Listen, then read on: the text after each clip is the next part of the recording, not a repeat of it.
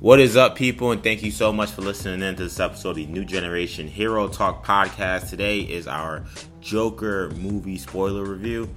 Really excited to do this show because Joker has been a polarizing movie for a lot of people. It was a really interesting project when DC announced that they were going to be doing what's been described as a Scorsese-esque take on the Joker. Todd Phillips is the director. He's made a lot of headlines with some of his commentary about people's thoughts about the movie, even before it even came out, which, obviously I spoke at great length about on this podcast. And even since, there's been a lot of discussion about this film and where it stands, and not just where it stands in terms of its as a critical success, but also where it stands, kind of what benefit or detriment is it to our society as a whole. So this should be a fun review show. I wish you guys could have been with us when we were talking about this movie after we watched it on Saturday night, because I gotta say it was pretty heated discussion, good spirited discussion. Spirited, but spirited is probably a little better. I don't know if it was heated, but we have strong stances. I almost wish we could have recorded that as our podcast, but I think that you guys will still enjoy this conversation, so it should be fun. Let me introduce you to my co-host, starting with Shamari Stewart. Shamari, what's up, dude? And what did you think of the Joker, just real quickly?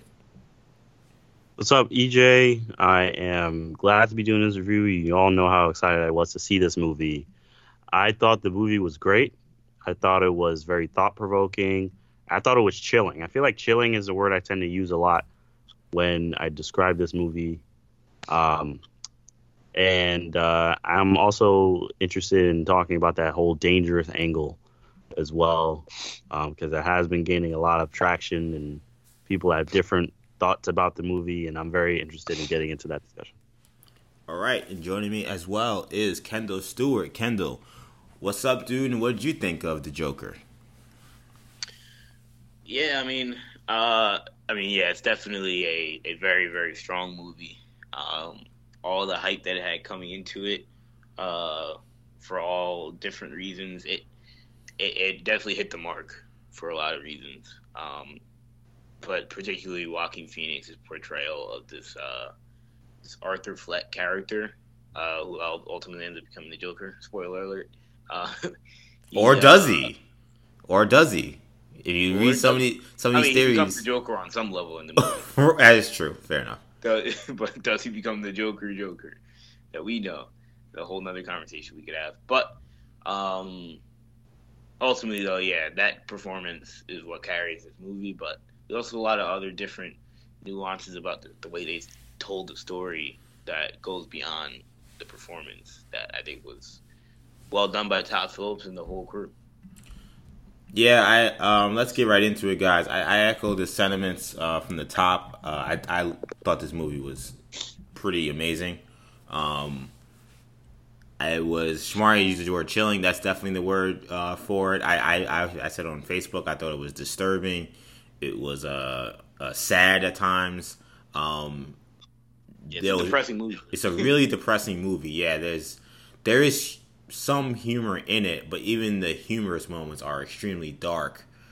It's a lot, as I said when I tweeted and posted on Facebook what I thought about this movie. It's a lot to take. It's not, I think, a movie that you just go in there like, I'm just gonna go and have a good time, watch some superhero villain, how he began. Yeah, eat some popcorn, have some fun. It is not that kind of movie. It is definitely a kind of a tough movie to sit through. It's beautiful in terms of its cinematography, in terms of its storytelling, and the performance by Joaquin Phoenix is truly A1. It is, as the people who have made the case that he should be up for an Oscar, it's totally understandable having seen this movie now. I think this movie is great. I think it is one of the best DC movies we've ever had. I think that it's fair to say that this is probably the best DC movie post Dark Knight, in my opinion. If you're talking about Dark Knight Rises, you're talking about the new iteration that started with Zack Snyder. I know we're not in the DCEU anymore, but now we're on to something else, whatever that else is that we're in right now. I think right now Joker plants his flag as being the standard bearer. It's nothing like any of the other movies we've seen, whether it be Wonder Woman or Aquaman or Shazam. But or and then of course the movie we've seen saw before that, Justice League and BVS and what have you. But it is something else. I'm really excited to get to talk about it. But yeah, you left that theater, and it's a movie that sits you. It's an unforgettable movie experience, and yeah, I thought it was fantastic. So with that being said, I think this podcast, we'd be remiss not to start off with the controversy. The controversy that is surrounded this movie is the question of, is this movie dangerous?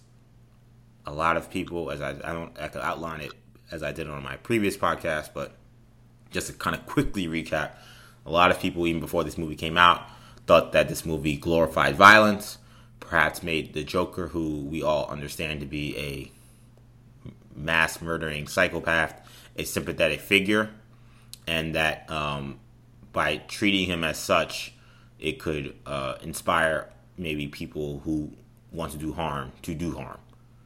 I think that's a fair way to go about this. A fair way to summarize that, rather. There's a lot of intricate details of who's saying what, but I think in a short summary, that's the best way to put about it. I'll go first in saying that, having now seen this movie and seeing those concerns, I know I read up a lot about it last week because we did our show talking about it, because Phillips had made his comments. I think some of those feelings may be well-meaning. I think that they're extremely misguided. And I think they're extremely misguided because when you watch the film, and by the way, before we go any further, as I said at the top, this is a spoilers review. So luckily we haven't really said too much that spoiled the movie since, but I say that right now to say, if you have not seen Joker and you don't want to be spoiled, come back to tomorrow when we do New Generation Hero Talk, the normal version of the show, where you can hear our normal hero talk. But this is just a review show that's purely only spoilers about Joker. But back to why I think these views are misguided is because I think that there's this misconception or misperception that somehow the Joker is somehow, or at least Arthur Fleck is kind of immortalized and kind of, praised because of what he does throughout the movie.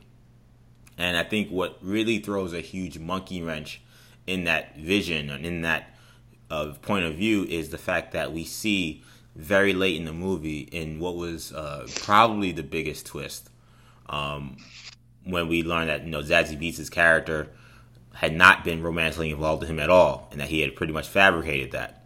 That throws everything you see in the movie into a whole different light, and now you have to then look at everything you see and say, what part of this stuff is true and what part of this stuff isn't? Because even the scene where he's doing his stand-up comedy, which we all see obviously in that mock, not the mock talk show, it's a real talk show in the movie, but in that talk show where they make fun of him, Robert De Niro's character makes fun of him. We see even in that scene, even though it starts off bad, the way Arthur tells it to us, it makes it sound as if the rest of the show went okay because they're laughing at him and they're laughing at his jokes. So, in my opinion, I think that you can't look at anything that happens to him that makes him seem good. You can't assume that that's real. And when we talk about the final scene where, he's dancing amongst the rioters who are all praising him, when he sees the rioters, all in clown masks, tearing the city apart after what he did, you can't take any of that at face value. And I think the fact that you see that scene at the very end where, he talks about how, she asked what's so funny, he's like, it's a joke. He's like, can you tell me? He's like, you wouldn't get it. I think that puts a lot of everything you saw in doubt. Now, you could make the case that, hey, it doesn't change the fact that someone who isn't critically thinking about this movie doesn't see the fact that this guy is really disturbed, and anything that he's telling you from his point of view is not to be believed because he's so disturbed. A disturbed person won't understand that. I get that point, but I don't think because an artist puts a piece together that is disturbing per se, that is necessarily dangerous. I gotta shout out John Campea. Well, I think it is I see how some people will say it's an apples and oranges comparison. He did make the point that, like, Thanos promotes genocide. Thanos actually goes through with genocide. We see it often throughout the entire movie when we talk about Avengers Endgame. And that story is also told from his point of view, though not as first person, I would say, as Arthur's story is. You don't go out of the movie and say, well, that movie promoted genocide and it's a bad message because he succeeded. Like, I don't get that perception for this movie. If you can't do it for Avengers Endgame, you shouldn't do it for this one. That's my take on it. Kendall, I have a feeling how you feel about it, but let the viewers know what or listeners rather know what you think. Yeah, I mean, obviously we had our discussion about it after the movie. You know, I think I definitely lean on the side of, it's funny because we talked about this last week leading up to the movie. I thought all the controversy was extremely overblown. Thought it was extremely premature.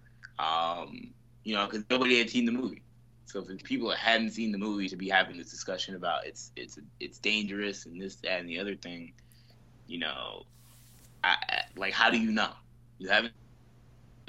For all we know, it's just a standard comic book movie. It's a Joker, this, that, and the other. We don't know what's gonna happen.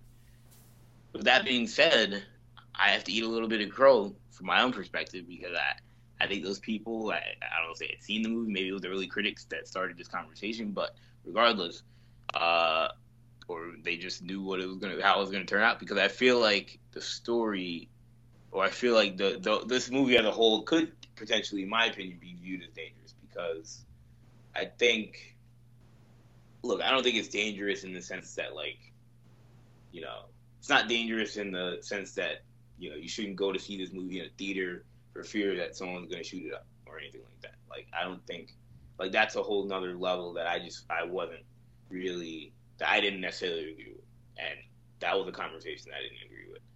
In terms of just the message that I think this movie sends, and look, does every movie have to have a lesson or a message that's positive, something to come out of it? I mean, not necessarily, but I mean, I would imagine, like, for me, the better stories are the ones that have the more positive messages. You know, I wouldn't want, you know, a movie out there where I'm like, and this one I think does have some messages that you can take away, say, are positive. Like, you know, we need more, you know, funding for mental health, you know, things of that nature. Like, it's not all bad, you know, all the narratives in the movie aren't incorrect, or, you know, there's a obvious, you know, anti-bullying narrative in this movie. Like, that kind of stuff is fine, but I think my issue with it is this character seemingly everything is going downward in his life when he tries to more or less do the right thing.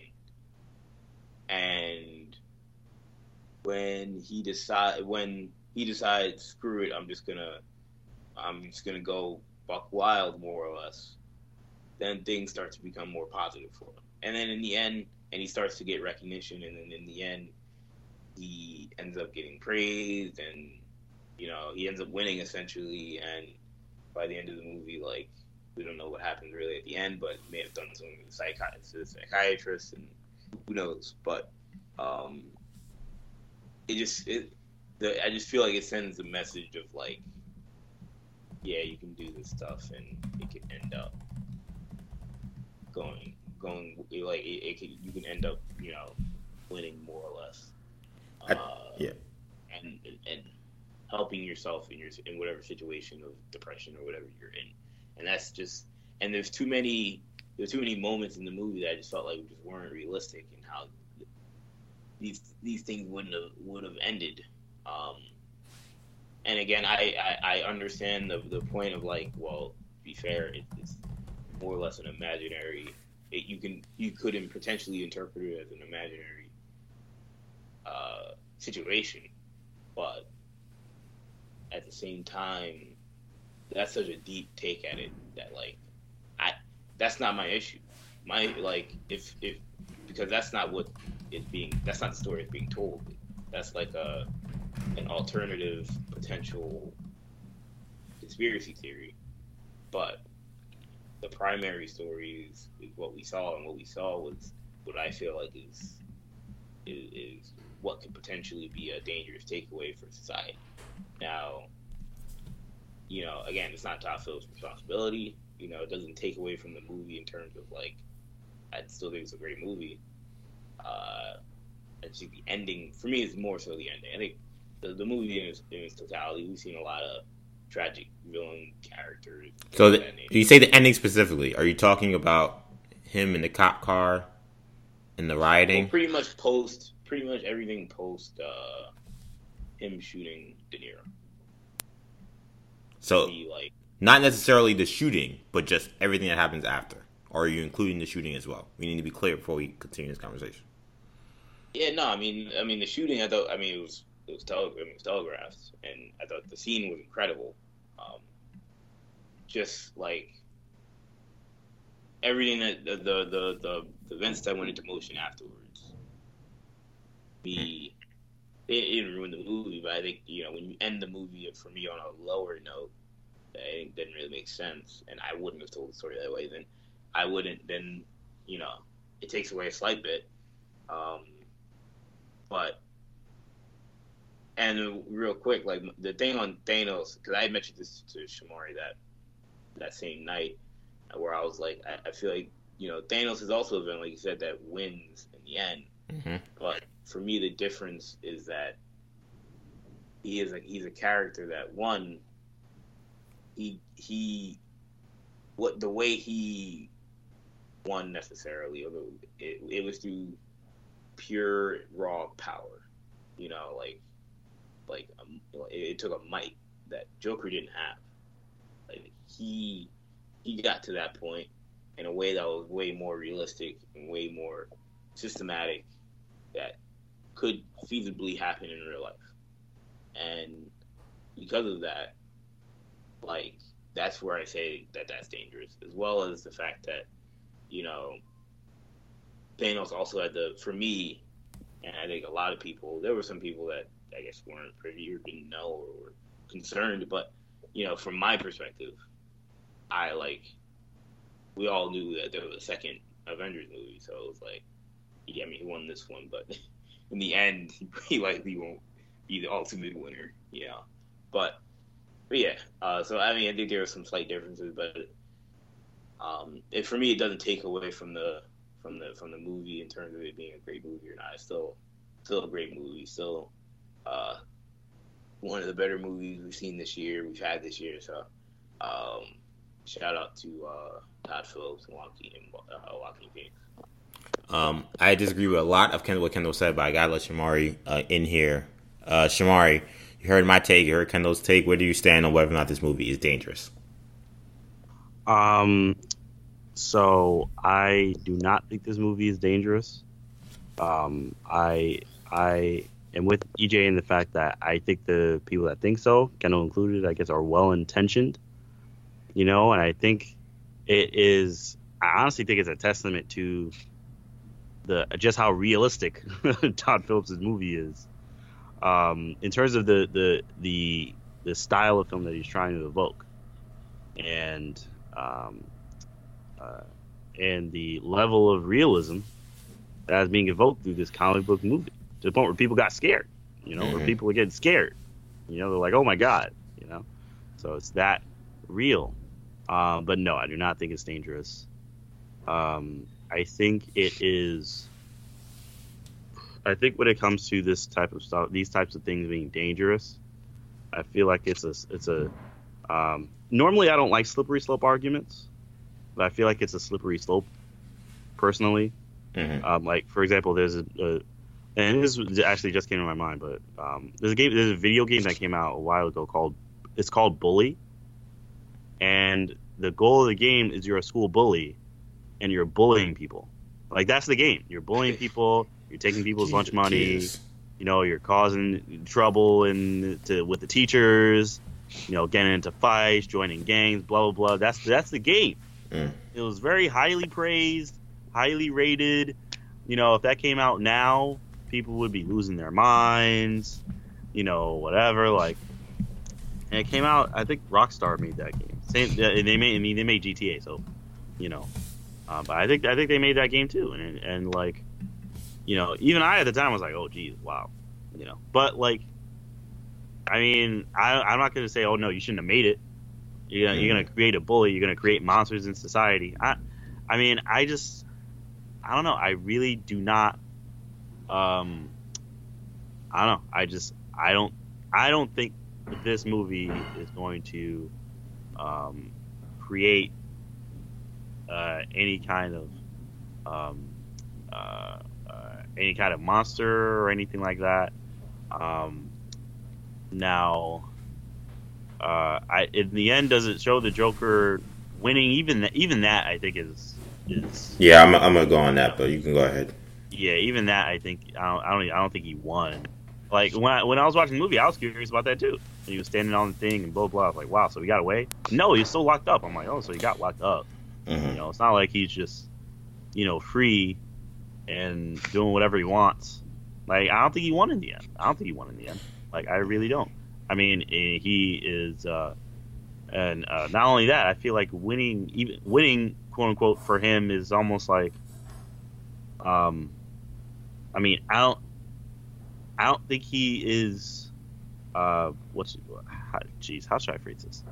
I don't think he is portrayed in the movie as someone who, in the end, was like, oh yes, he got exactly what he wanted. I don't think he did get exactly what he wanted. I think he just ended up embracing this persona, and that's it. I mean, he sees it as more of a positive, possibly, but ultimately he's psychotic, and that, I feel like that's the message ultimately that was being portrayed in the end, is this guy's a psychopath, and for whatever reason he's infecting the city of Gotham with all this negativity and hate and anger, and I guess he's kind of come into his own and accepted that he is this person. But I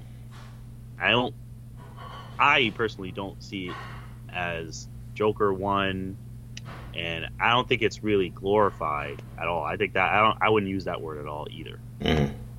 I think it's just the telling of the story.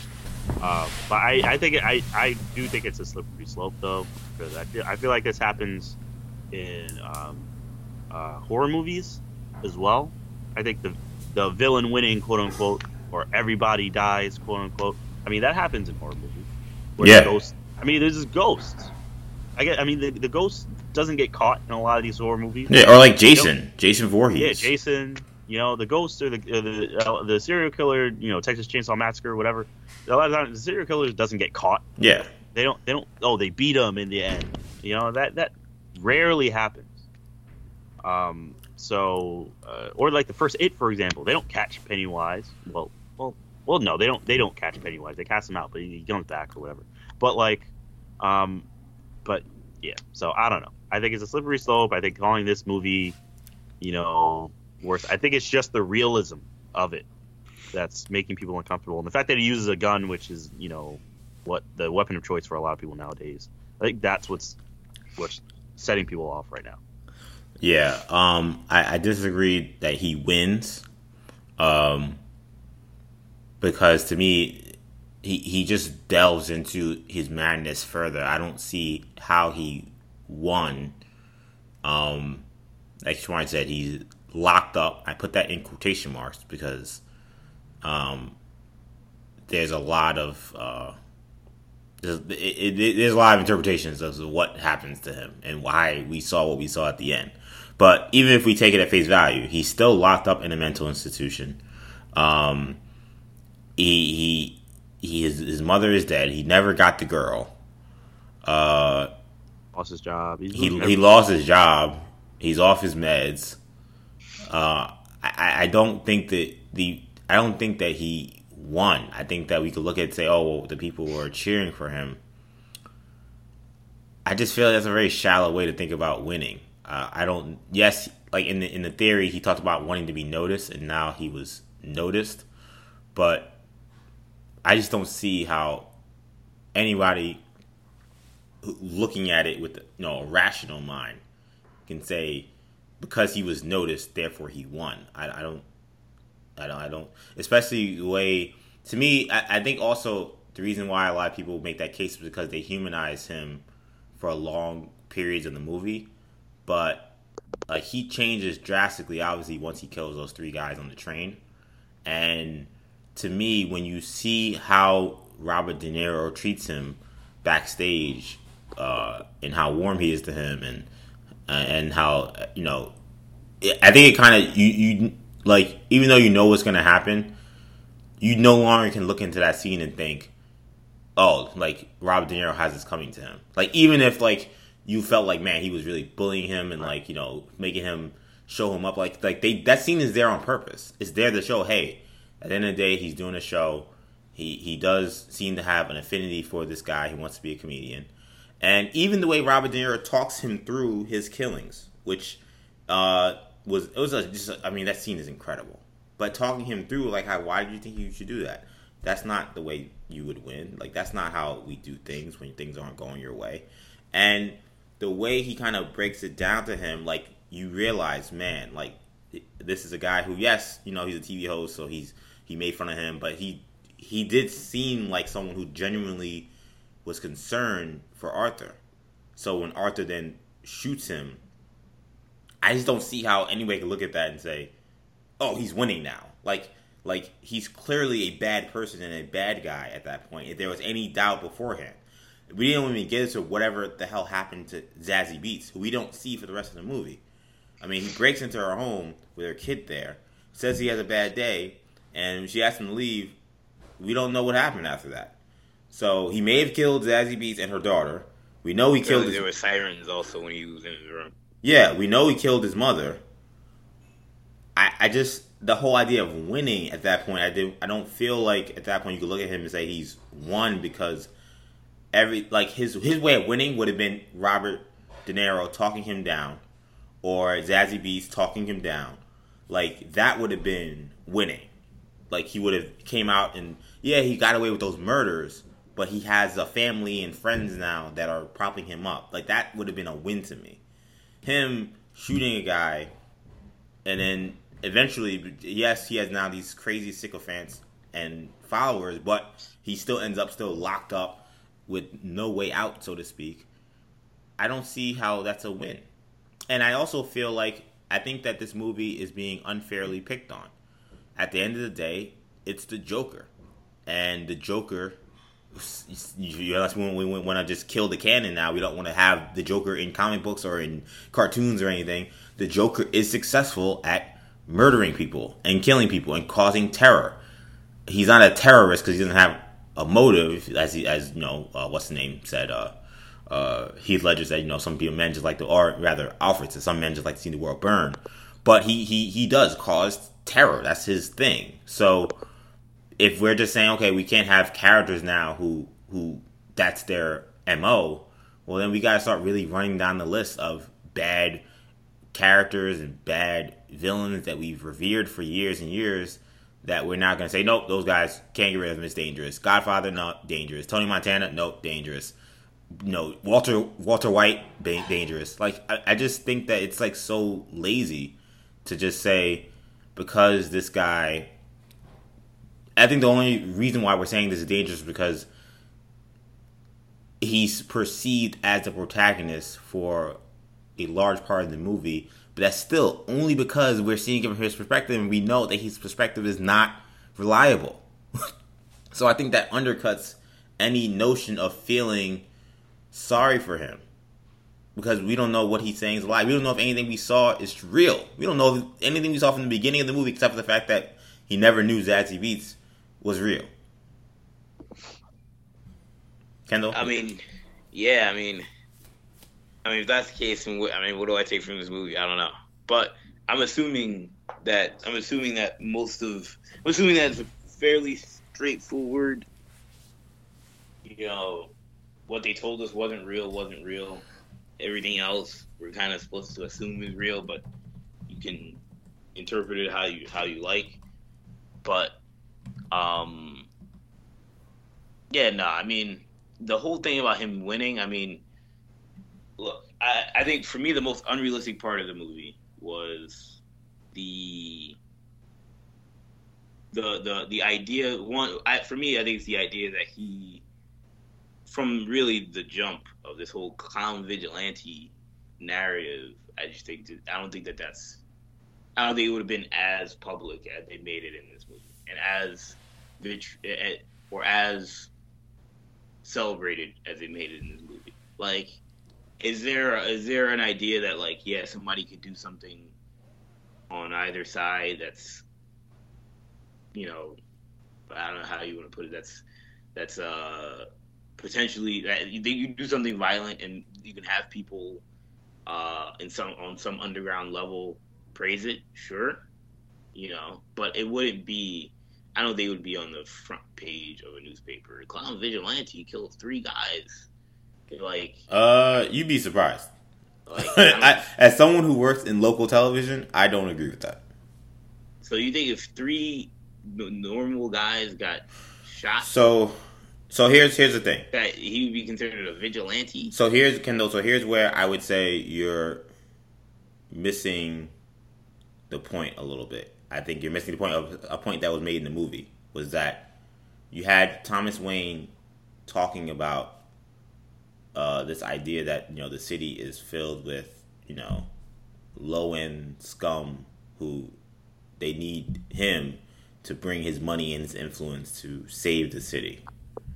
So when this well known guy who's making it clear he's probably going to run for mayor says this kind of stuff, then three of his workers get murdered on a subway train. They were well off, you know, guys with futures and to be told. I'm telling you, I'm taking off even the creative, you know, EJ New Generation Hero Talk hat right now. I'm actually putting on my New York One, shout out to Spectrum News New York One producer hat.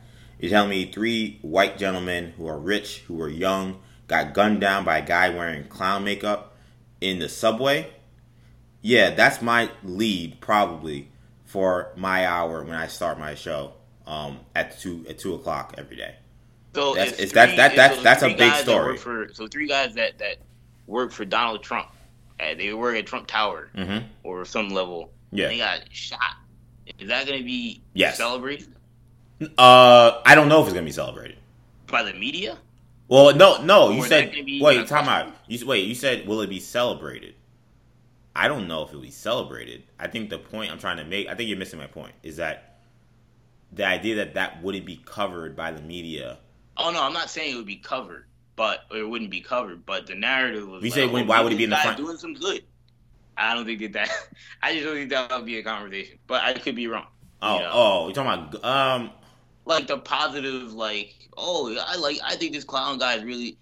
Now look, maybe they're framing that like Thomas Wayne was like the worst scumbag. I mean, Donald Trump is not very liked by the public.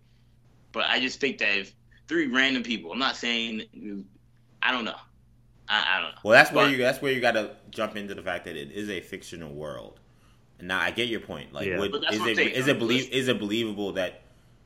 I don't know. I mean, and he would be so positive. It's such a leap that people would be like. But again, the thing we have to consider also is, once again, Joker is an unreliable storyteller. But that's not that. But then that's on the movie. You got to make it clear that why. Real, not. Why do you make it clear? I disagree. Because that's where I say that it becomes dangerous. Because like you might be. You don't think it's clear? Wait, time out, Kendall. You might be giving them the benefit of the doubt and saying that wasn't real. But time out, Kendall. You don't think that it's not clear? Everything you're seeing could be fake as soon as you realize Zazie Beetz wasn't close to him. I mean, look. You don't think that's clear? When I was watching the movie, when that reveal happened, I didn't say to myself, "Well, what else has been fake?" You never said that. Well, I mean, I didn't say that till like when we had a conversation afterwards, and you brought up that possibility. I was like, oh, that's an interesting theory. but that's the conversation that a lot of people are having about this film, even going to the end. As to he talk about how when he's in the social services person talking about how hey, remember why you left the hospital last time, and you see him banging his head on a window, and then it appears he's in that same kind of garb in the same kind of building.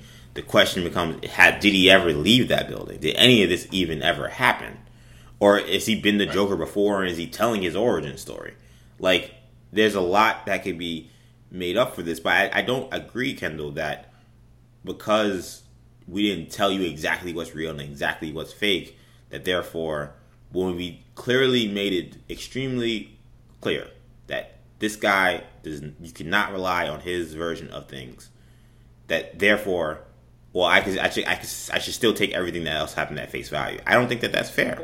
Because the rest of the movie, the rest of the movie is told. Those Zazie Beetz scenes, there's nothing different about them than anything else in the movie, except for the clarification scene of when he shows up at Zazie Beetz's apartment, and they give you the flashbacks of her not being there. But we didn't get the clarification scene for anything else. That's why I'm like, right, but that's the point, Kendall. The movie and say, because then at that point, what are we talking about? But Kendall, I just feel like I don't think that is fair, though, that we're gonna mark now is dangerous because you took artistic liberties in telling your story when the story is about an unstable guy. Like, you're making it as if there's no artistic value to ambiguity when it comes to telling this story with this guy. No, I think it is. I think there is. I absolutely. I think that is a very interesting way of telling the story. I think it makes for potentially a good, a good story potentially, good character development, good intrigue when we're having this kind of discussion. But I'm not talking about that aspect. I'm talking about the idea that he could have been, that throughout the movie, pretty much all throughout the movie, that clown character is celebrated. Again, maybe we haven't seen without fake, but they didn't tell us. They didn't give any reason besides the ones that meet scene to. They do give you Kendall. No, that's not true. They do give you a reason, Kendall. The reason they give you is he's dancing and free, and in the next scene he's locked up. That is your reason. You literally see him get freed from police custody. Somehow he ends up still in a padded cell. Right. So, but you're saying they gave you no indication that couldn't have been fake. That is your indication, because you just saw him free. How do you get? I'm talking about in the beginning of in the newspaper, when he's looking at the newspaper and he's calling him a vigilante. And throughout the whole movie, there's this narrative, obviously, that some people think that the guy's a hero or an anti-hero, and I'm like, I don't think that would. But I don't think, would it be an underground narrative potentially? I get the impression. I don't think it would be. I wanted Shamari to jump in, but after I say this, but I also think you're playing up the idea that these people were so inspired and drawn to him before he shoots that guy. I think they were more drawn to Thomas Wayne.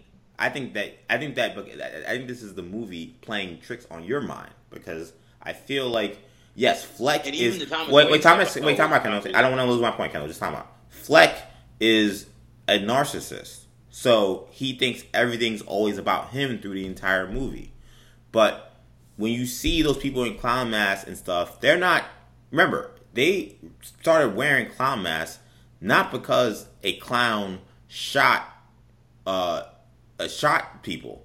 They used that because Thomas Wayne said you have these clowns running around here in this city.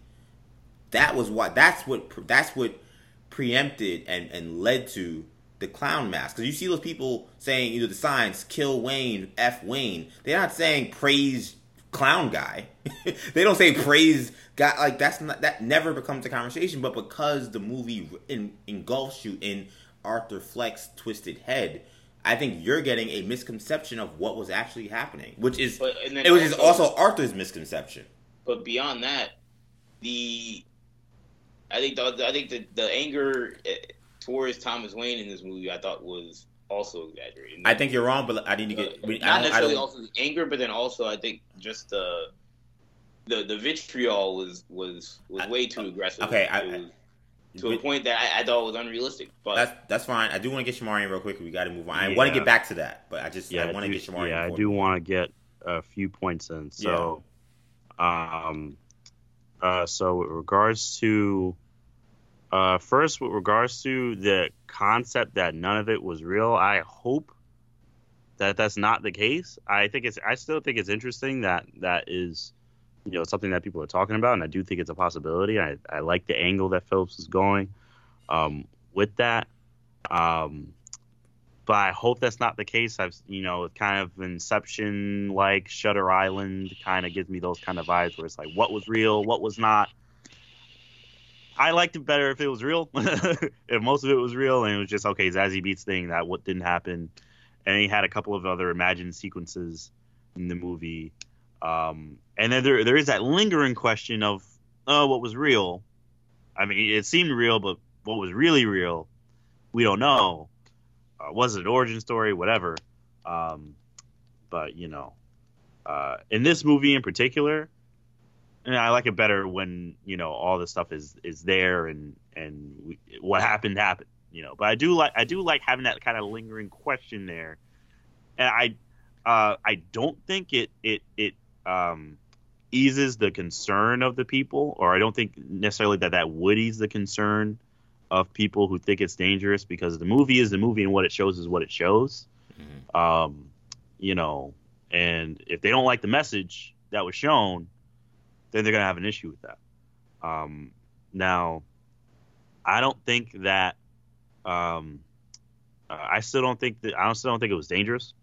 I still don't think that, and with regards to the situations being unrealistic, I mean, I say look at, I think a lot of the movies that come out nowadays. I mean, look at The Purge. None of that stuff is realistic. I mean, why does this movie have to be so realistic? Yeah. I mean, it sets itself up as a somewhat realistic world, and that kind of breaks down as you go further into the movie. I mean, they even have a news story with like super rats or whatever, and it's like, okay, this is obviously like, it's Gotham. It's like it's a more realistic but still Gotham-like Gotham. You know what I mean? So yeah, people are going crazy. Blah, blah, blah. I don't see why it has to be super realistic. So that's why that didn't really bother me much at all. Yeah. Yeah, just because Joker's struggles, or rather Arthur's struggles, are real life problems that real people deal with, doesn't mean the rest of the world has to be real. And I do think, Kendall, and I'll give you the last word on this, then we do have to move on. I do feel like you and the people who are moving in this direction of this movie being real, dangerous, are picking on it, because I think there are a lot of movies you can look at, and the example I gave to you is Watchmen, the book and the movie. I don't see how we could see what happened in Watchmen, and that never was part of the conversation. Is this movie, dangerous because the guy who is the villain, who thinks he's doing good, does the right thing, does the wrong thing, but in the end wins.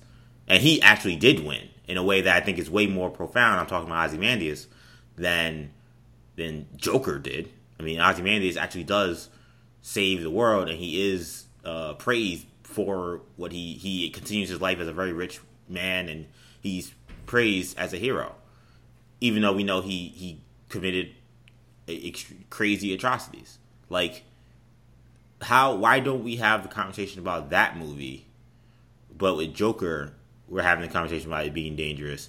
Or how when I talk about misconceptions of people's messages, and Joker misperceiving what people may think of him, I don't see how, when we talk about Watchmen, and I don't want to get into the HBO show too much, but we got to see the first episode of Watchmen, and it becomes very clear why those men in the trailer are wearing Rorschach masks.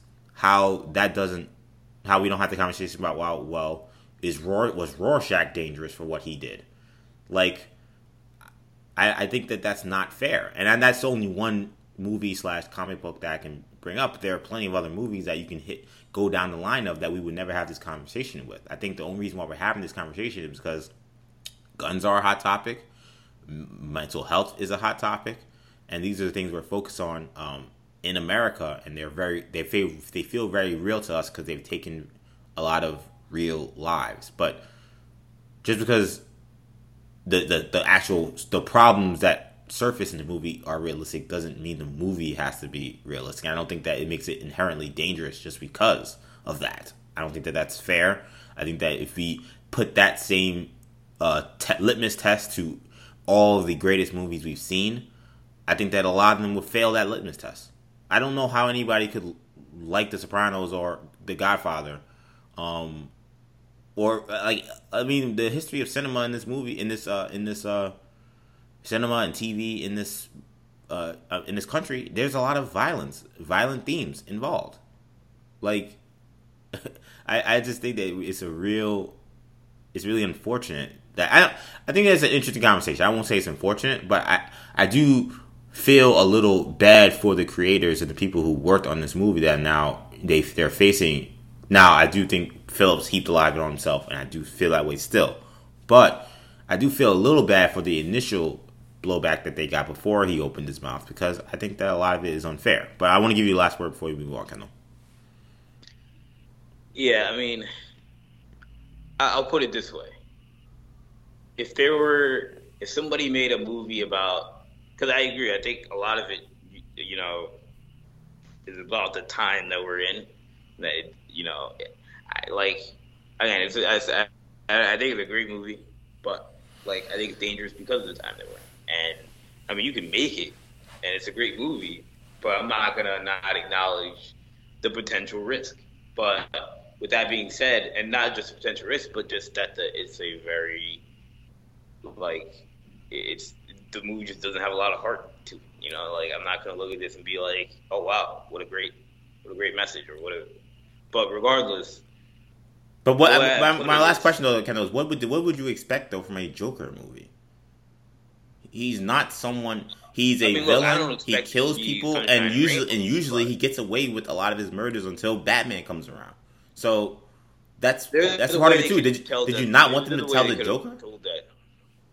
I mean, I don't know. I feel like there's a way they could have told that would have, not come across as dangerous. But beyond that, what is that way? Real quick, can you give me in less than in 2 sentences what that could have been? An example of that? I mean, because that's a very abstract thing to say. They could have done anything else. If the movie ends with him shooting Murphy. Yeah, I was gonna say it sounds like you would have liked it if he just got caught. Yeah, if he would have gotten caught. So he got nabbed like in the Batman. The ending's a little flat maybe, but I mean, it's a wild movie. We'll see what happens the next time. I'm sure he'll get out at some point because, like you say, the Joker. But I don't necessarily feel as much that and again, maybe in reality that's what happened, but we don't know. Everything is so up in the air. But that's the way it was portrayed. But I'll put it this way: the reason why people feel the way they feel is look at if somebody made an incredible movie about the KKK or the Confederates, and it was, I don't know, told from their perspective, and on some level they won or they came out on top. It could be a great movie, but I could be like, yo, this is a dangerous narrative to be, putting this movie out there and praising it to a certain level. Again, it's a great movie, but the themes and the messaging I don't think are positive. I just feel like that is a unrealistic. It's just an unrealistic litmus test you're putting to shows. I think you're taking very easy examples. I brought up The Godfather one more time. I don't understand how we have plenty of books, cinema, television shows where villains routinely get their way, and more so. It's about the messaging about No, but I feel like issues no, in our but society. no, but Kendall, I feel like, Because like but I Thanos, feel I like don't that's care about Thanos. no. winning, Forget about you know, Thanos. I never mentioned Thanos. That's why I mentioned. That's why I recently keep mentioning more realistic type movies. I just feel like Walter White in Breaking Bad, he's doing, he's selling, crystal meth. Tony Montana, drug lord, See, but Godfather, those issues, organized those are crime. issues that Those are way are more like not. no, but those are less no, dangerous issues. Kendall, I'm not gonna let you get away with that. You cannot pick and choose what issues we're okay with glorifying and what issues we're not okay with glorifying. If you're gonna make this test with the Joker, but the word I use, DJ, is dangerous. Those issues are less dangerous. How are they less dangerous? Those issues are less dangerous than, gun violence and like. You think you think? Wait a minute. You think organized crime is less dangerous than white supremacy? What happened? You think organized crime or drug trafficking is less? All these things are awful. That's my point. They're Is that, all awful, like you're picking and but like my thing is you're picking and choosing what's okay and what's not okay to glorify, and the people who are doing things that you deem are not okay, you feel like those movies have to end with them always getting their just due. And I don't think that that's a realistic way to look at cinema, in my opinion. All right. I mean, all right. I mean, it's a conversation. It's a movie about the KKK and they win. I mean, if nobody. Movie, Well, first of all, look at it as a great movie. Well, first of all, nobody has made that movie. Number one, but number two, my point. But why not? I don't think that it's there. There isn't a compelling story there. There's the KKK. If we're gonna go here, is rooted in just pure evil on a basic level. Whether you believe in the Bible or you believe in the American Constitution, all men created equal. They do not believe all men are created equal. Confederacy is the same thing. It's still white supremacy. All men created equal. They don't believe all men created equal. There's nothing really to debate. There's a story. Kendall, you keep cutting me off. There's nothing to debate about that perception. Therefore, when you say dangerous or not dangerous, there's the lack of storytelling depth there doesn't allow for much. When you're talking about mental health, there's a lot more to chew on. What causes mental health? What things that happen in our society could make things worse involving mental health. Like there are aspects, there are storytelling aspects that we saw displayed on this movie. In this movie, is why it makes the movie great. That there's teeth to it. The movie isn't just about. If the movie was just the Joker just murdering people, that wouldn't be a good movie. In fact, I think I said those exact words on this podcast 2 years ago or a year and a half ago whenever this movie was announced. I said I didn't want to see a movie where the Joker was just murdering people. I don't know what story they're going to tell, but I'd be fascinated to see what it is. The story ends up being a lot about mental health and how we handle mental health and how we deal with that and the stigma. I can't find that word, but the stigma around it. Like there is storytelling meat there. There is no storytelling meat really to just pure white supremacy without any nuance. So when you bring up the KKK, for example, you love that example. But that's not. You can't equate that to mental health. It's not the same. I mean, I think that I agree. I don't think it is the same. I really think it's just the realism of what's being portrayed, and the fact that it isn't clear and obvious that Arthur, quote unquote, loses at the end of the movie. I think that's really what it boils down to.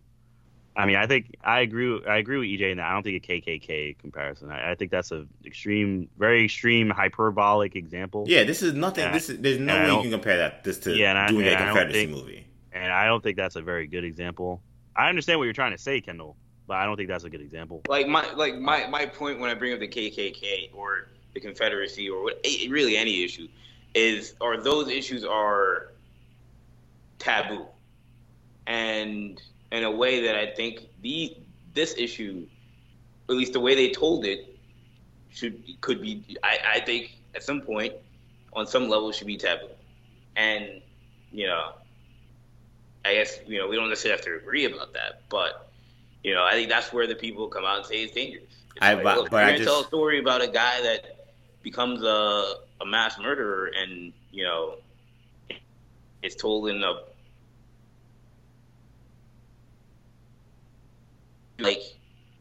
people are gonna feel a certain type of way about it. You know. I just think, and the listener can be the judge for how they feel about this. Whether you feel one way and change your mind, or you're sticking on one side or the other. I think, in my opinion, I don't think I've heard a convincing argument as to why we're gonna plant this flag on this movie. I still haven't. Kendall made the point, and I feel like I've countered him, and I haven't heard a counter that I agree with. That doesn't mean that the listener doesn't agree with Kendall, or someone else may not agree with Kendall.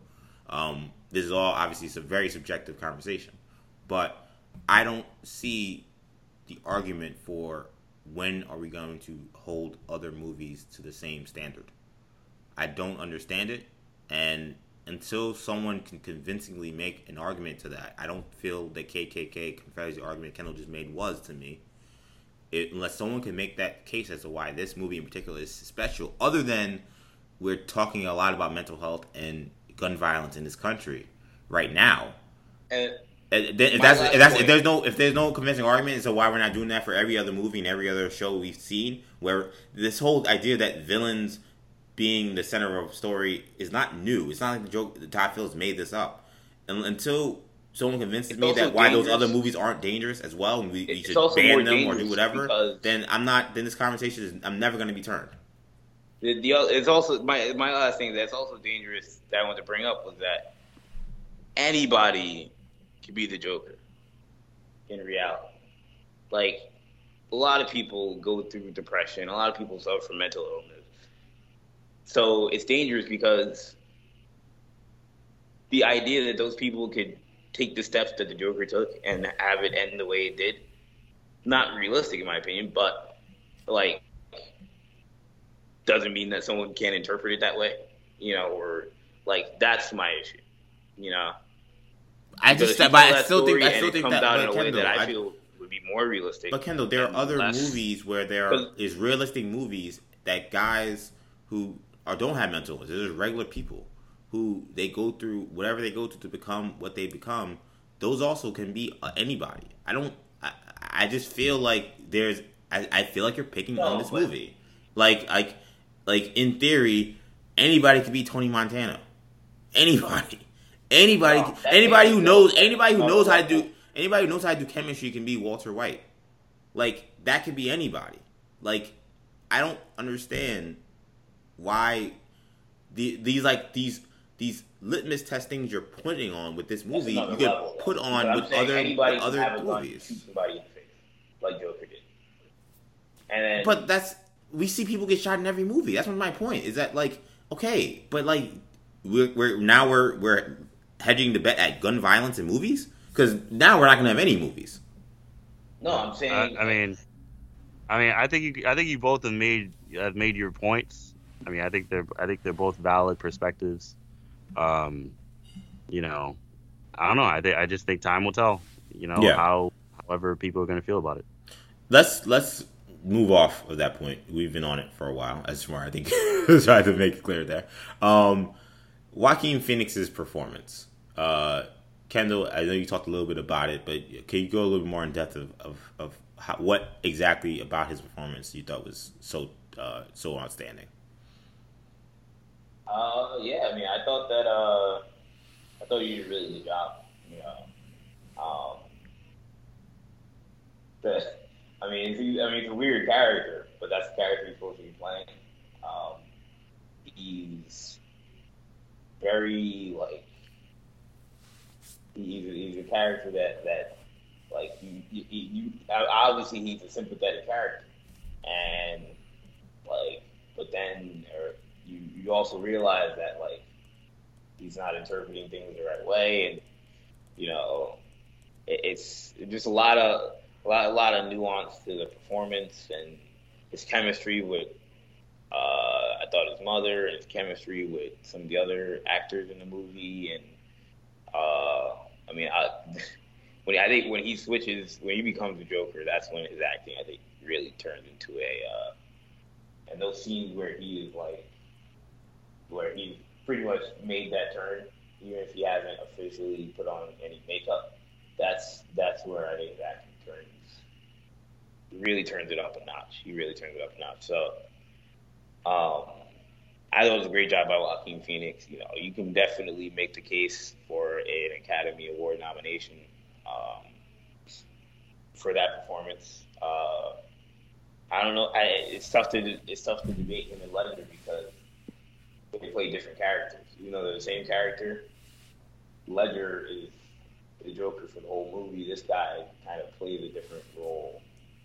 This guy's Arthur Fleck for 75% of the movie, and Joker for 25. It could be, so that's why it's tough to compare the two. But I think his is also very, very strong. Shamar, what do you think about Joaquin's performance? I thought his performance was fantastic. Yeah, his performance is just. I really think he has a very significant case for best performance. Now, I have to watch all the other nominated performances, of course, but I mean, this is one of the best acting performances I've seen. Period. Honestly, I can say that easily. Because this, everything from his mannerisms, his voice, how the laugh slash tick or whatever it was, when it wasn't a laugh, how it was portrayed, and how it almost like pained him to laugh at times, and just every scene, from the first scene when he's trying to force himself to smile. I mean, it's just from start to finish, his performance was mesmerizing, and I mean that literally. So I mean, he's definitely even for that 25% as Joker, I feel like he's up there in terms of best Jokers we've seen. I mean, it's his performance is fantastic, and he really makes this movie what it is. Yeah, I think Joaquin Phoenix. I said at the top of the show, I think Oscar nomination for Best Male Lead is definitely extremely possible for him. Maybe even probable, though I do wonder if the blowback for this movie will in any way hurt that. But yeah, I mean, I don't think even whether you think the movie was great or not great, I think that it's hard to argue that his performance is tremendous. You mentioned the laughing, the tick that they had him have, the condition that he had, that we think he has. Again, because I still think that everything that happens, we need to take a little bit with a grain of salt, at least curious about it. But if that was something they decided to do creatively with the Joker, that was an interesting thing, and I'm wondering why they went that route. And I do think it's telling that after he puts the face paint on, the tick leaves. Like I don't know if I remember at any other point in time when the laughing tick was brought back. It seems like at that point he only laughed whenever he wanted to laugh, that I remember. Though I've only seen it once. I haven't seen it again soon, but like that's obviously a Todd Phillips little nick and nod in there. But still, the way that he was able to turn on and off the Fleck character, the Joker character, like I said when we were talking about it after the movie, I think that there's in the movie where he's clearly the Joker, but I feel like there are steps where he definitely becomes the Joker, and his swagger is on a different level, so to speak.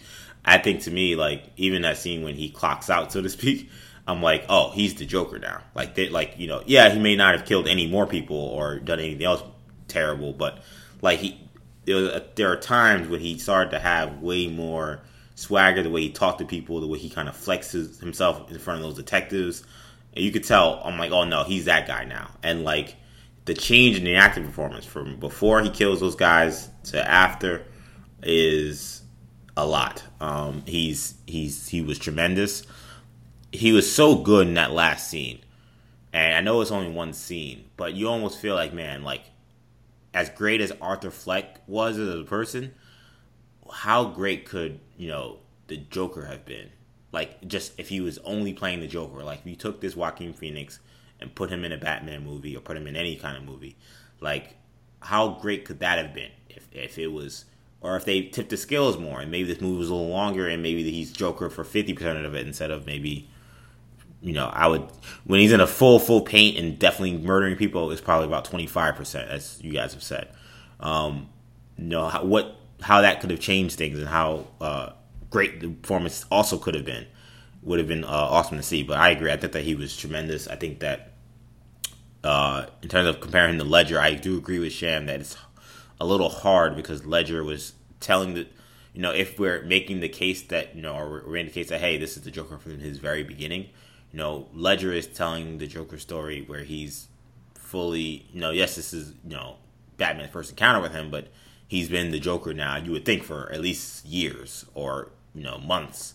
Whereas this is Fleck, Joker from day one. So it's hard to really say who did better, who did worse. They were in different stages of their lives. So it's really hard to compare. And you also did have a foil like Batman. Right. His foil was really the TV host.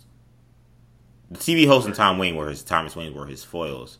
But because as he said in the movie, which is why this movie is incredible, because he's not noticed, like, they don't even know he's their foil. He's his foil. They can't really interact with him beyond those two. Yeah, they don't interact with him until he puts himself in their face. But those two men haunt him for almost the entire movie.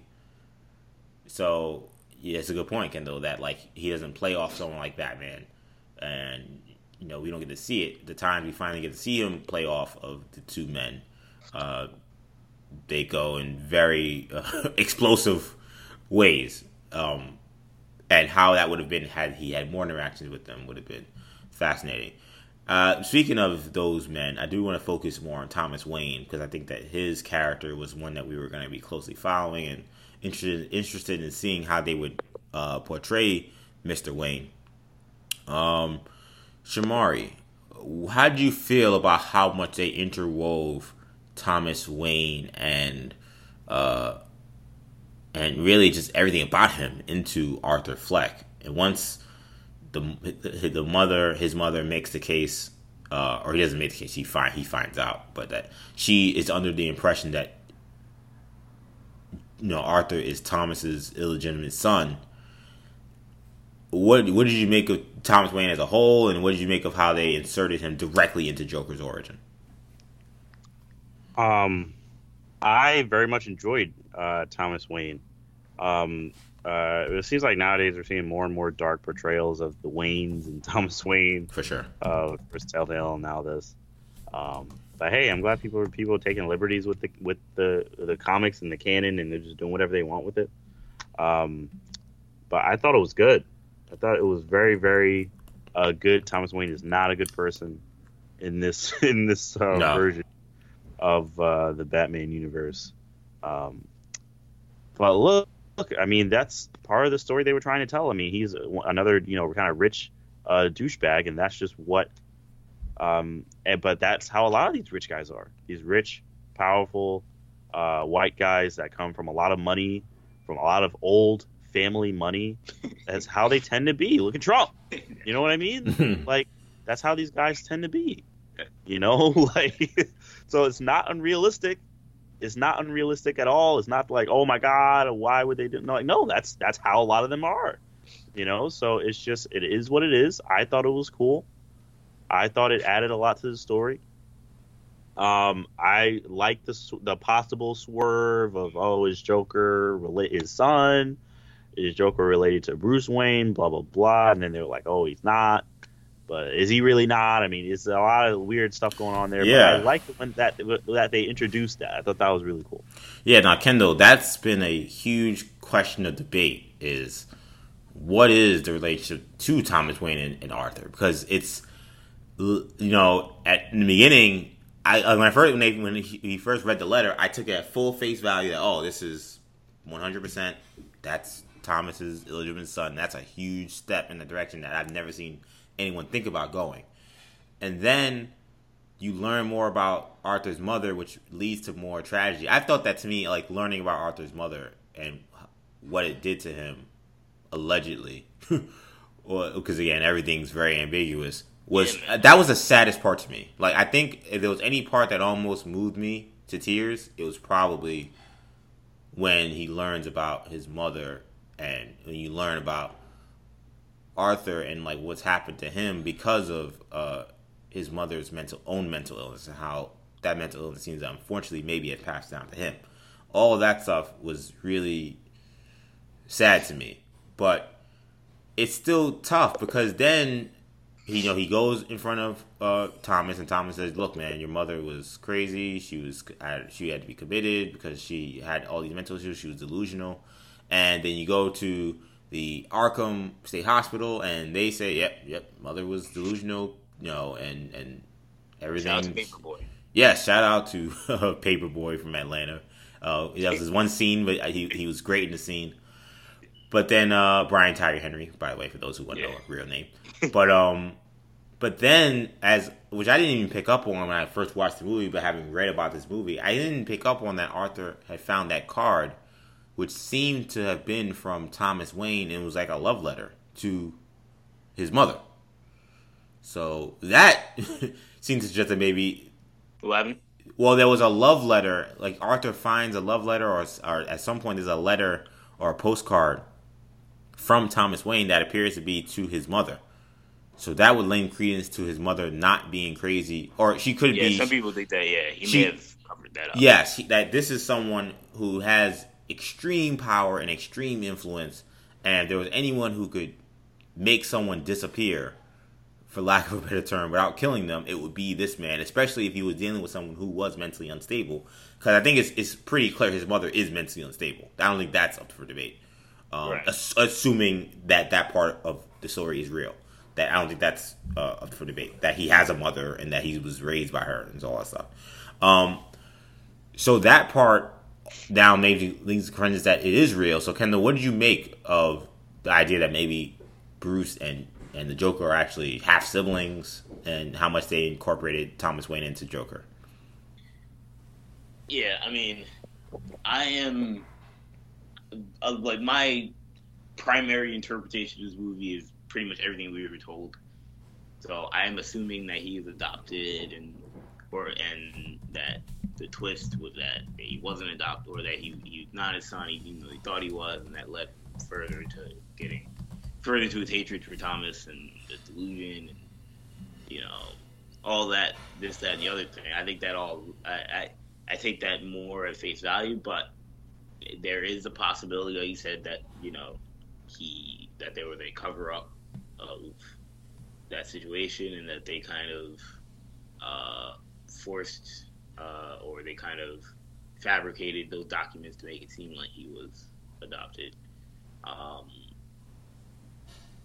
for whatever reason. But if we're assuming that, if we are going with the thing that maybe they are related, that would certainly add a connection and a layer to this Joker character that between him and Batman that we've never seen before. I don't know if I need it. I don't know if I like it, because one, I always prefer when Joker's hatred for Batman, or Joker's obsession, whatever you want to call it, obsession with Batman is unrelated to the fact that he's Bruce Wayne, because no one really knows he's Bruce Wayne. And it would actually be interesting in this story and some other stories in the past, Gotham to an extent, they create a Bruce Wayne and Joker relationship outside of the Batman Joker relationship, and we've seen that in the comics as well and other stories. But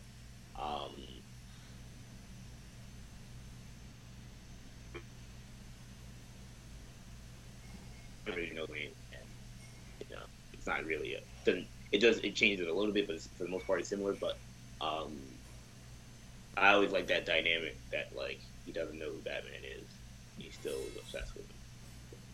And so I think the fact that him and Joker, or Joker would have this obsession with Bruce Wayne, obviously in the future growing up, will certainly also add to this. Will certainly add another layer to it. But whether or not he knows he's Batman or whatever. Whether or not that doesn't necessarily play up to the rivalry from the Joker's perspective. From Batman's perspective, he will have a certain feeling about Joker because, well, one, this Gotham will know that Arthur Fleck is the Joker, right? So yes, if assuming he is the Joker, which is again is up for debate, which is why some people have questioned whether or not he's the Joker, because you would say, well, maybe this is someone who inspires the Joker. Yeah, I'm never a fan of the whole, oh yeah, we have a Joker who inspired the Joker thing. I didn't like it in Gotham, but regardless, or the theory that there was out there in Gotham, but no, I feel like it's still, assuming that he is the Joker, it still leads to the fact that he inspired and ultimately led to the Zorro alleyway scene that we've seen for a million times, and that will lead to Batman's obsession with the Joker. So yeah, and not to right, and not to similar to what we've seen from something like Batman Beyond in terms of the Joker. But what were you gonna say? No, I was gonna say, and part of it feels like that's also why I don't know if I would say Joker won. I don't want to go back to that conversation, but I do feel like the idea that while he may feel he won, he, especially not knowing that Thomas Wayne, because when he says you wouldn't get the joke, and he thinks back onto Thomas Wayne being killed and Martha being killed, it lends to me to think that, oh well, now his quote unquote real son also doesn't have parents who love him, and he will now be twisted into the madness that I've been subjected to. But he doesn't realize that man is going to punch him in the face for the next 40 years or however long he has left, because that young boy is going to be Batman. So that's also why I don't think he won. But not to stay on that, I tell you what, when I left the theater, and I did remember seeing that card, I didn't remember seeing it. I remember seeing it, but I couldn't read what it said. Having now known what it said, I think it said, "I love your smile," and it was Mark TW. Right. I think he's Bruce's half brother. I think that is Thomas's son, because one, the actor who played Thomas Wayne, he says that he played the role. Brett Cullen. He says he played the role as if that was his son, and I think there are a couple of clues to suggest maybe that he is his son, which is why I think the twist that somehow his mother was admitted, and that she had all these issues was so telling. Because remember, when he encounters Alfred isn't that shocked to see him. Well, yeah, he knows exactly who that is. He knows exactly who he is now. You could make the case, well, could have Thomas had told him, yo, man, some dude pulls up, with this name, like, know what the story is? I mean, possibly, but there was a kind of a look of, Alfred was clearly concerned for Bruce in that immediate moment. There also was a concern of, it almost like, oh, snap, like, this is the moment. Like, yeah, this is gonna change everything. And I don't think that you would take that train of thought if you were you knew this guy was actually not his kid. I feel like he would have had a different approach to it. Like, that actor would have acted the scene differently. He acts the scene as if he's trying to cover something up. He doesn't act as if look, you're just very clearly badly mistaken, like, you just need to leave. He's very much like, you get out of here, like, don't ever come back here. Why would you act like that for someone who clearly could have just had a misunderstanding? And Arthur wasn't, yes, he was messing with Bruce. That was a little weird. But otherwise, once he deals with Alfred, he wasn't threatening really at all until the confrontation grew. Yeah, it goes back to your ultimate point. I mean, how real is that interaction? Right. Yeah. I don't know. Assuming that interaction is real, I do agree that a lot of that stuff is fishy. Yeah.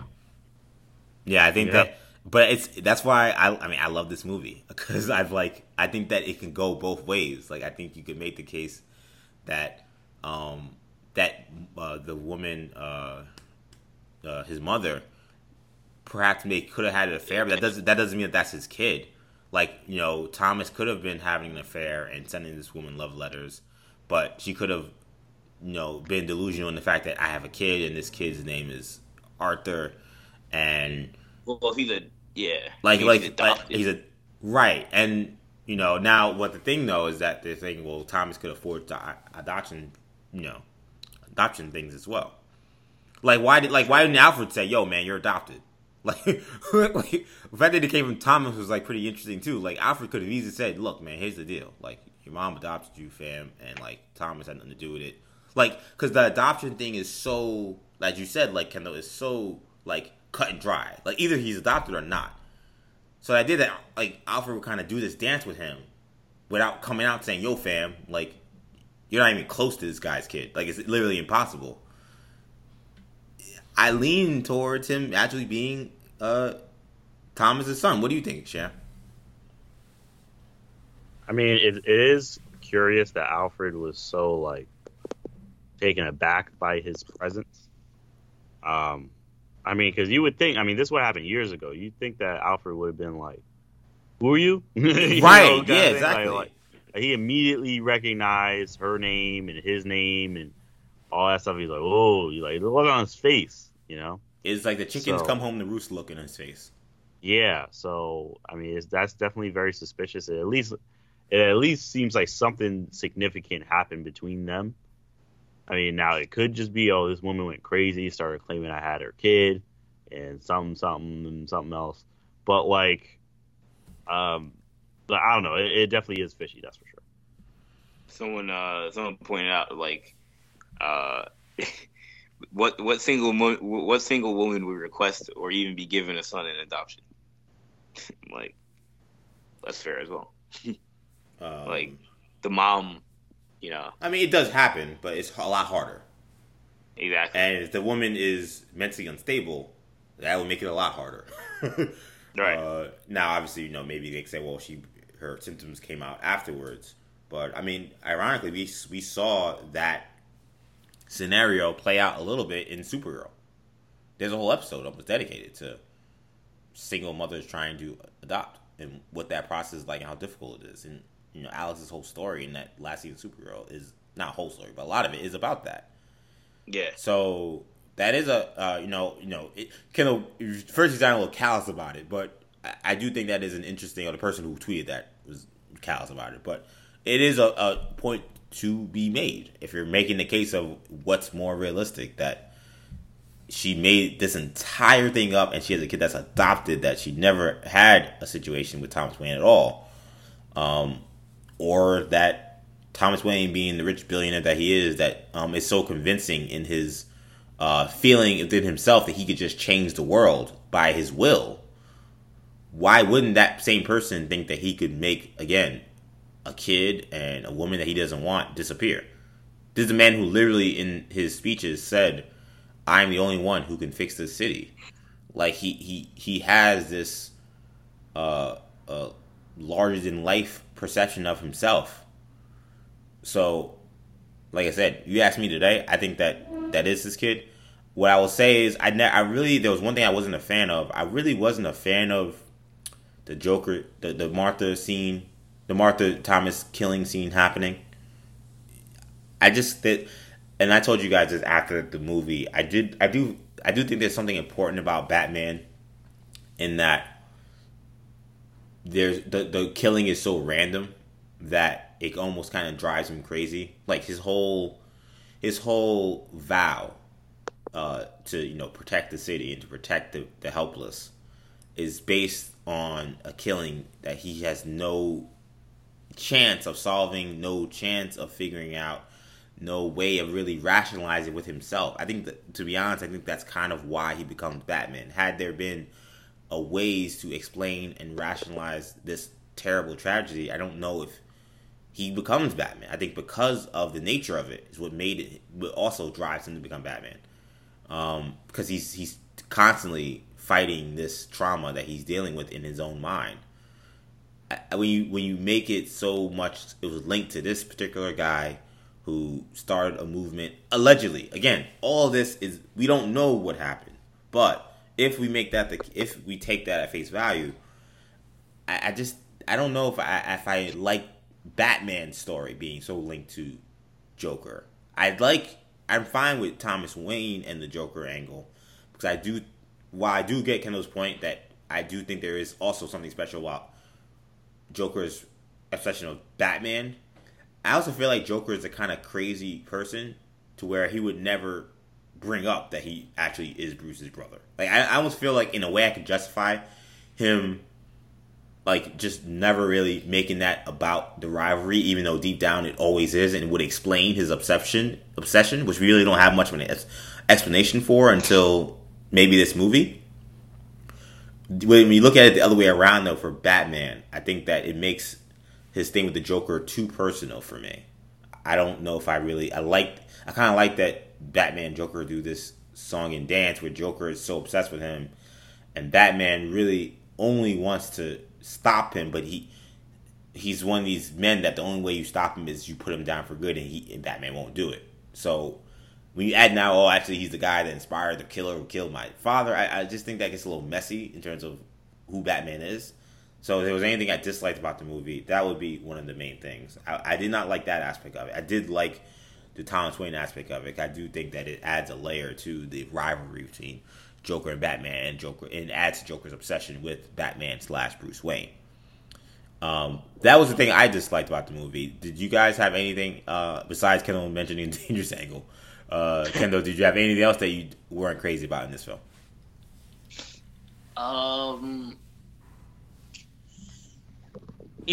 Obviously, it all kind of goes in the same thing, but I think there were some political undertones that just didn't seem, it didn't seem necessarily, I don't want to say real, but it just seemed too unbelievable, too goofy. But, but beyond that, they were exaggerated, I'll say that. But, in terms of the story, I mean, a lot of the things I wasn't sure about the thing with him and Zazie Beetz, and then they kind of, threw the okie doke, which then made it make more sense. It's funny when you talk about things that, reasons why you're not supposed to leave a lot of the story is, the sign we get of that is when he has that dream sequence at the Murray show, and then we realize, oh, that wasn't real, where he's like doing whatever he was doing there. Yeah. And at first I was kind of like, what is this? Like, what is he doing? And then eventually you realize, oh, it was probably a dream sequence. But that was the first sign of him having those issues. But if there's anything else I didn't like, I mean, I wish that we would have gotten more Joker. I think that the movie, the intensity really ratchets up like crazy when after that, at the start of that Murray scene, which is incredible with him and De Niro, and really everything after that was great. But I don't really want to say it was great because I have my issues, but we didn't get much more. Kind of just ends there, and I mean, it's a great way to end the movie. But at the same time, he was so good in that scene. I would have liked to have seen more of that character.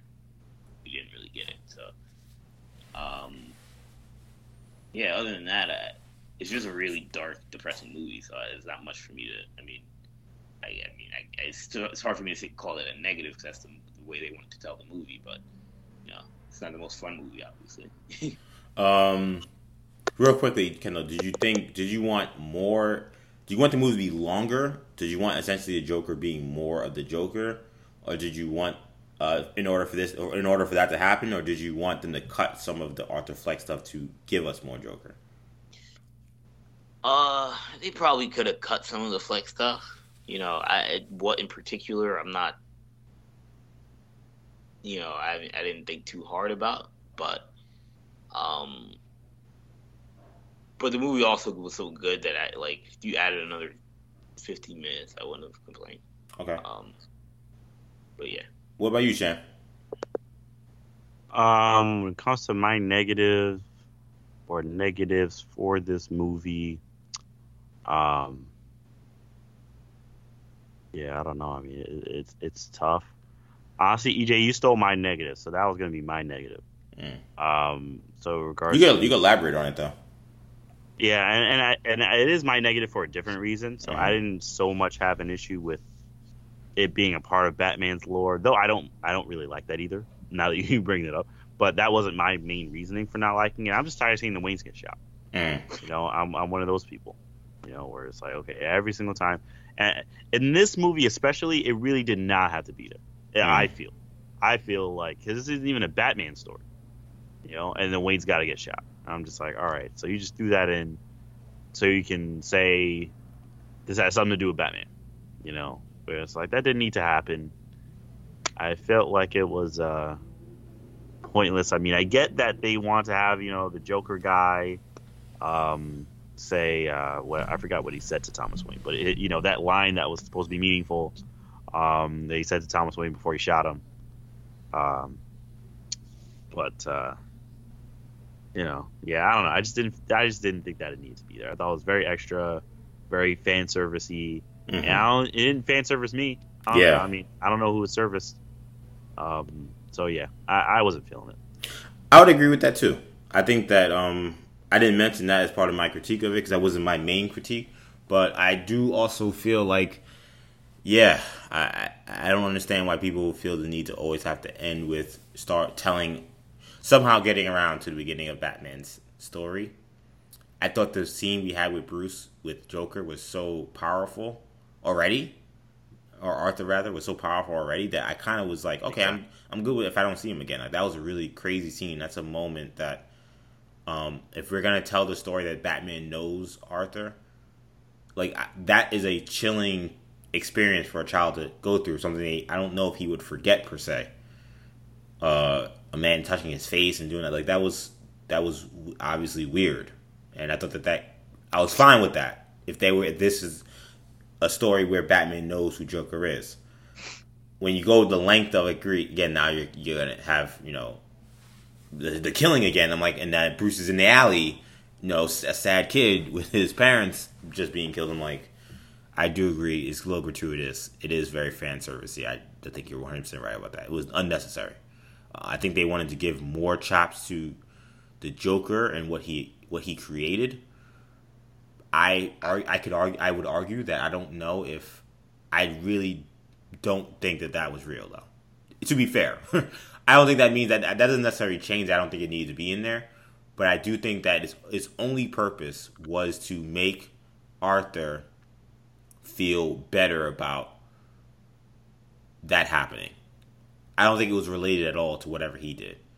I think he just wanted to relate what he accomplished in his head, relate that somehow to what was actually a random killing.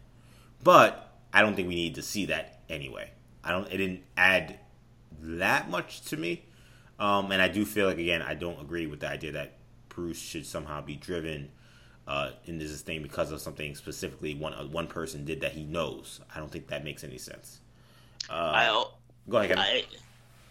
And I don't want to harp on the winning thing again, but you also wonder if they put that in the movie, like Thomas Wayne's the villain of the movie, more or less, in Joker's mind, and there had to be some sort of finale, and or closure to the story, and that kind of acts as closure to his story, more or less. That's true.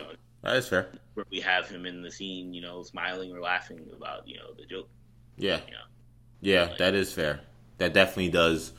If you're talking about, I mentioned how, to me, the two villains are Robert De Niro and Thomas Wayne. We know De Niro's end. That is definitely Thomas's end, clearly. So that would wrap the story from Joker's perspective, where he's the protagonist. So that would make sense if that's how they wanted to end it. Again, I would say that it was unnecessary, but it is what it is. So very astute point, Kendall. I think we're at the point of this show where we can do we could do a number of grades. I think we got to most of the stuff we enjoyed about this movie. I'll go to you, Sham, first. What are you giving Joker out of 10? I'm giving Joker a 9. I'm giving it a 9.2 out of 10. I thought it was a very good movie. I thought the acting performances were amazing. I thought Todd Phillips' directing and the cinematography was also amazing. I thought the tone of the movie, just the overall aura of the movie, how it's a period piece, was very, very, very good, very gripping. It's like you want to look away, but you don't want to look away at the same time. A lot of scenes are hard to watch. Joaquin Phoenix, just in general, is hard to watch. Just looking at how bony he is and how malnourished he is. He was malnourished the whole movie. Very hard to look at. Yeah. You know, and part of me was like, did he really have to lose that much weight? But like, they had to visualize and illustrate how, like, I would say weak he was, but how able to be picked on he was. Yeah, how much of an easy target he was. Yeah, how much of an easy target he was. And how much when people pick on him, they're punching down. Exactly. Right. So yeah, I give it a 9.2. I thought it was a great movie, honestly. I probably have to rewatch it at some point very soon. Yeah. What about you, Kendall? I'm gonna go 9.256. I'll give it a 9. I think it's a very, very good movie. A lot of great performances, or at least one particular great performance. I do feel like because it's so Arthur Fleck centric, that it doesn't really have other, like, I feel like it didn't give the other actors a lot of rope. Thomas Wayne has some moments. Penny Fleck has some moments. De Niro certainly has some moments. But, a lot of them, Zazie Beetz is kind of just there. There's not a whole lot of, like, real great performances. But Phoenix was so incredible that, like, it makes up for that. Again, a lot of interesting things with the story that kind of... I always love a movie that makes you theorize afterwards, or any story that makes you theorize about the stuff that happened and the stuff that could potentially happen in the future. I always think that that's interesting, but yeah, I think it's a very, very good movie. Of course, I have my issues with it from a political standpoint, but in terms of the quality of film, it's extremely high quality. Yeah, I'm gonna go. A person put me on the spot on Twitter, asked me what my grade was before I did this podcast. I said 9 at the time, and I said, but I will hold the right to go up the more I think about this movie. The more I've read about this movie, I am gonna go higher. I'm gonna go 9.5. I think this is when you add more depth to how much this movie is so ambiguous, and I know I'm not saying that just because it's ambiguous is great, but just I think that there's a lot more to peel in this onion, so to speak, that it needs to be watched again and again to really fully come up with what you think. But I think that there's a lot of thought behind this movie that Todd Phillips deserves a lot of credit about. The acting performances is outstanding, cinematography is outstanding. Everything from even that, that fake, talk show felt like something from like the 70s or 80s, that you would see from like a late night talk show. It was just great. I mean, again, it was a movie experience I will almost never forget. So as I sit here today, having learned more about what they did in this movie, I'm gonna go 9.5, which makes it the highest movie I've done this year. I think I don't know what I put Endgame at, but this was outstanding, man. This was a truly disturbing, scary, sad, sometimes funny but extremely dark movie, and I'm glad Todd Phillips got a crack at it. I'm glad that they knocked it out the park. Do we think? Yeah. Do we think that there's room for a sequel? No, I don't want to see a sequel. I think that, especially when you consider how ambiguous this story is, I don't know if you can do a sequel. Like, I think when we had this conversation after we saw the movie, I think that I had not done the reading of it. It was just a pure, we talked about it. And then I said I still didn't want one. But now when you really look at how much this movie played with your mind in regards to what was real and what's not, and anything could be up in the air for what's real and what's not, and I don't know, like, because if you do a sequel, then it's like, okay, well, now you're going to establish what is real and what isn't, or you're going to continue the ambiguous storytelling. And I don't know if you can repeat that twice. I feel like I'd be more okay with this Joker somehow being lined up against Batman than for it to be another Joker movie. And I also feel like this movie was great because it told the story, again, of the plights of mental illness, and as Shawari said, funding for mental illness and bullying and things like that. Like, all of those themes are now they're gone. You don't need those themes anymore. He's now the Joker.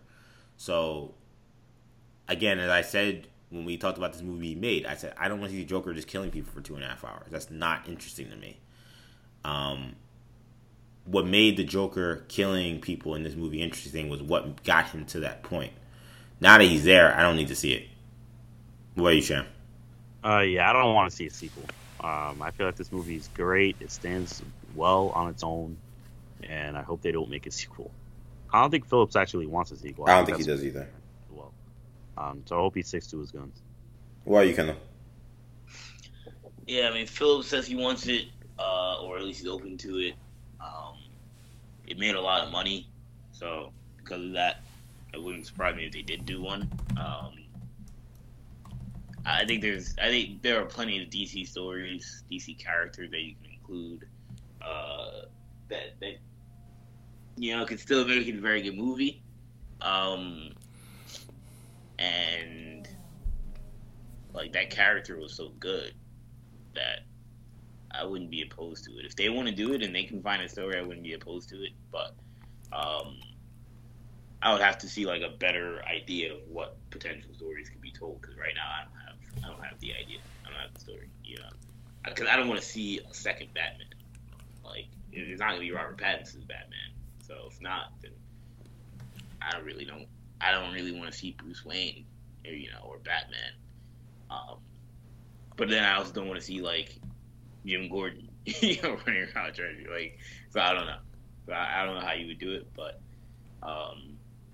with this group, that made this last movie, I wouldn't be opposed to them trying it again. Yeah, I know Joaquin said that where the character can go is endless. So he seems, obviously, as you said, open. Phillips definitely seemed a lot less open about it. But yeah, I don't think this is needed. I think this story is so. I'd rather see like maybe this group take on other characters, like definitely. That I like. That'd be Vandal Savage, Mr. Freeze. Like, there are other villains that have other great stories that you can tell. I don't necessarily need another Joker. Yeah, Vandal Savage. I think that's a great idea. For someone they could look into. Even a Lex Luthor.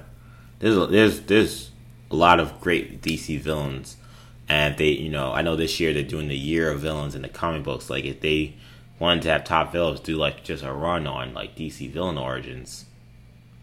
Yeah, I thought the Joker was gonna be lame until I saw what they were doing, and immediately I turned around to the 360 as soon as I heard the characters they wanted in the movie, the actors they wanted in the movies, who they were casting. I'm like, oh no, I'm gonna be wrong about this. This is gonna be fantastic. If he took that same attention to detail to these other great characters that we have in our DC lore, anything's possible. So I think that's a good point as well, Kendall. I think that's going to be where we wrap this week's show. So I want to thank everyone for listening to this Joker spoilers review. I hope you guys enjoyed it. It was a fun show to do. We loved the movie, as you guys heard, so we were really excited to talk about it, and we glad we got to it. Of course, we'll have more hero talk coming up really soon, way more soon than you most days or weeks rather. You know, we did this Joker review, but we had a lot of stuff come on this week with Batwoman, and we had a Supergirl season premiere, and we just came from Comic-Con, which if you guys have not checked out yet, be sure to check out our YouTube content that's up on our YouTube channel, New Generation Media, where we got plenty of panel discussions. We'll talk a little bit more about that stuff that we saw as well, and you'll be seeing more content go up on YouTube in the coming days. But I want you guys to take a look at that stuff and get ready, because tomorrow we'll have another New Generation Hero Talk, going back to back like on Lethal Weapon, as Drake said in back to back, or Jordan 96-97. So back to back New Generation Heroes Talk. We'll be back tomorrow with more Hero Talk, but of course make sure you follow us on social media at New Generation Pod on Twitter, at New Generation Podcasts on Instagram. Shamari's on Snapchat and Instagram, MCSham22. I'm on Instagram, ActionEJ, and on Twitter, EJ_Stewart. Thank you guys so much for listening, and we'll be back tomorrow. For Kendall, Shamari, I'm EJ. Peace.